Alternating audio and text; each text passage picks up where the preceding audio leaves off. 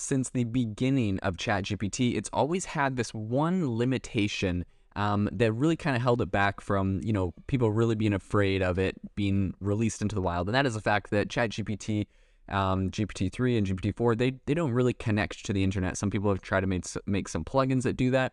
They don't really connect to the internet, and they don't really run on their own. They need a person to prompt them, tell them what to do.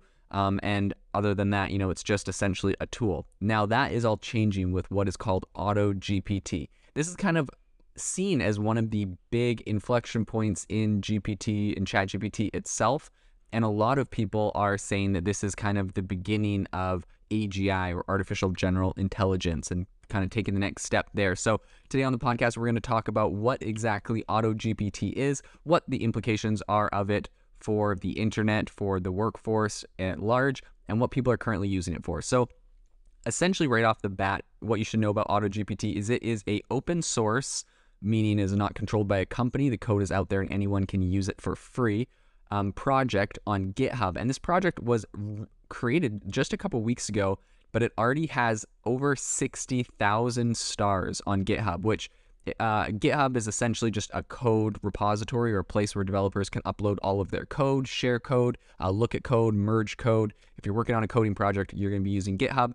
And having 60,000 stars on a project is actually massive. It has over 8,000 forks, meaning people are making variations of this, taking the code and building on it. This is a very, very big project. A lot of people are very interested in this. So what is interesting to know from, essentially the side project someone built, it is a ton of people are taking it. And what AutoGPT does is it can, it's essentially what some are calling an agent, meaning it can go and do whatever you tell it to do. So what you do is this thing connects to the internet. It can make searches. I've seen it buy pizza for people. You give it an objective. So different than a specific prompt, you could say your goal is to be, my business analyst and to make my business more profitable. Here's all the information about my business.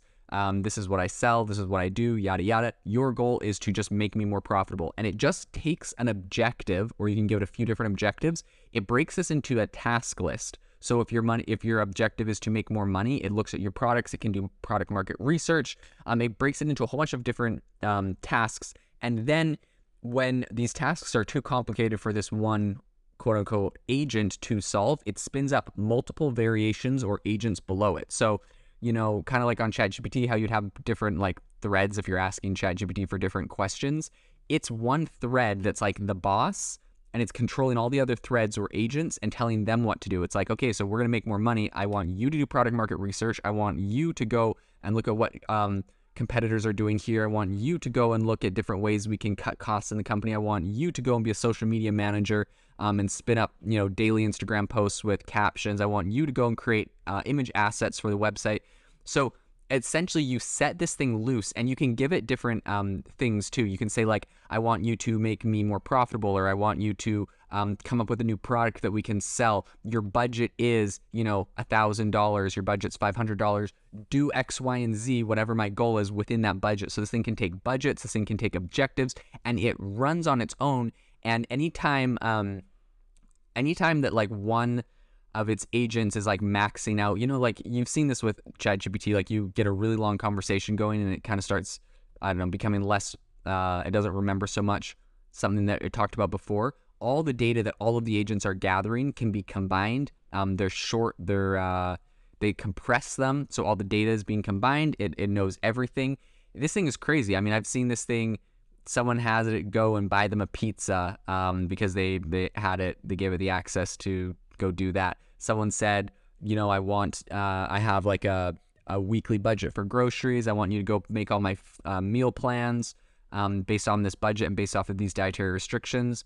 Things that you could tell ChatGPT, ask it for a list, but this doesn't just do the list. This goes and makes the meal plan. Then it goes and figures out how to integrate into the API for a shopping app. Then it goes and orders all your groceries to your front door for you. Like, this thing is like connected to the internet, interfacing with APIs of software and doing the stuff. And it's people are hooking it into GPT-4. So this thing is incredibly powerful. And a lot of people are freaking out saying, this is the next level of AGI. Like, this AI is beyond just giving you an answer in the ChatGPT interface. It is now executing, and if it doesn't have enough bandwidth to figure out a problem, it creates an entire task list and delegates its tasks to lower versions or other, other agents on its network. Now, the thing to know with all of this is it's not just like a software that anyone can use. This is something currently for developers, although some people are making versions that are useful for people that don't know how to code. But at the moment, you got to go get your OpenAI AI keys and integrate them, and you have to go get some other stuff and integrate it. And there's kind of like a command module that you talk to this thing through code, and you get it all set up. So it's a little bit more complex than just, anyone can open it up and talk like ChatGPT, although people are making more simple versions of it. So this is going to be, I think, a really massive trend where we have these AI agents essentially set loose all over the internet doing different things, writing blogs, posting social media posts. You can just tell one like, hey, you're my social media agent, figure out a way to get me more followers on Instagram.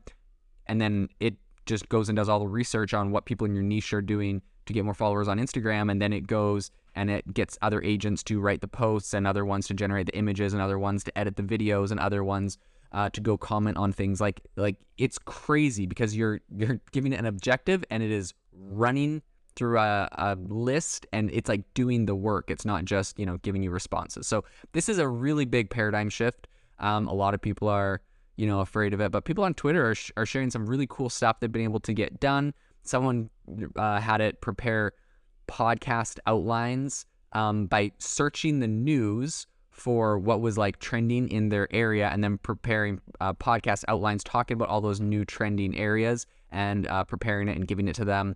And I mean, I've also figured out how to do AI podcasts in the past, so I don't know if they got this deep into that, and maybe they just how to prepare like a spreadsheet. But you could also tell it to go integrate with something like Well Said Labs that reads the podcast, and then you could go and integrate it into something like Spotify for podcasts and post the podcast. So like you could literally spin up an agent that is doing the research and creating the content, posting the content, replying to comments on the content, starting a social media account like a Twitter account for the podcast. Like these things can get very, very complex. These things will get very crazy. Other people are having their AI agents conduct product research and write a summary of, the best headphones to get. Other people are, someone got it to become their personal investment analyst and designed an autonomously gather pretty much analytics of the markets. And it saved him a ton of time. It went and, looked at like it looked at like people's sentiment about different companies in the energy sector and make recommendations about which ones to invest in, yada, yada. So like these things are getting very complex, very, very complicated, very cool. Some people are worried, what happens if you really can create these agents that, for example, you say, get me more followers on Instagram or TikTok or Twitter, and it just takes over an account and does all the stuff. Like, what is going to happen to all the people that have that job, right?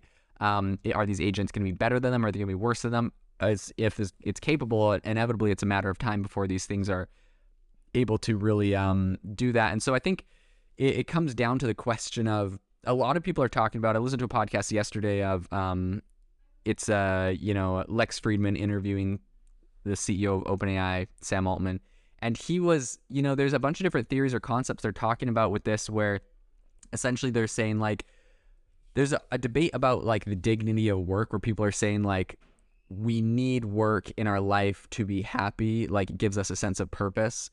Sam Altman, obviously OpenAI, it's about to disrupt a lot of jobs, and so his position is more that well, yes, work might be good, you can change the type of work, and maybe the more menial tasks are going to get automated, or maybe why you do work is you just do work because it brings you a sense of fulfillment or a self-expression, right? There's all these arguments. I'm not picking sides. I think it's, I definitely empathize to a large degree. A lot of people that fear getting replaced, or it's something, you might have spent 10 or 15 years or went to college for studying, all of a sudden can now be done by AI very proficiently, and like it nullifies all that work you put in. Like massive empathy for the struggle that would be. And at the same time, it's hard for me to say, this technology is bad when, this technology might be what's capable of bringing, perhaps an entire third world nation out of poverty by automating a lot of tasks that were previously difficult and allowing them to have more freedom and prosperity in their country. So, there's a lot of sides to this. It's pretty crazy. Like, it's no doubt disruption. It's no doubt going to be very uncomfortable for a lot of people. And the argument is that despite the discomfort, this is how you raise the global standard of living and help eliminate poverty by automating previously menial tasks and becoming more productive and more wealthy and being able to create more outputs with less. So this is absolutely crazy. All of these arguments, philosophical and economic and otherwise, I really do believe are plugging pretty heavily into this whole AutoGPT thing, which is now able to essentially become a person managing different instances. So it's going to be really crazy to see how this evolves. This thing came out 2 weeks ago, and with over 60,000 likes on or stars on GitHub, this thing is growing very fast. A lot of people are going to be using it, iterating it, forking it, making new versions. This thing's open source, so anyone can use it for free. So it'll be very interesting to watch how this unfolds in the future, and I'll definitely keep you all updated on the developments that this make, because I think this is a very pivotal point for AI and the future of jobs and what we're going to see as far as the disruption coming out of AI. Thank you for listening to today's podcast episode, breaking down how AI is impacting your industry. Today's episode is sponsored by AIbox, a no-code AI app builder and marketplace, which just launched a crowdfunding campaign.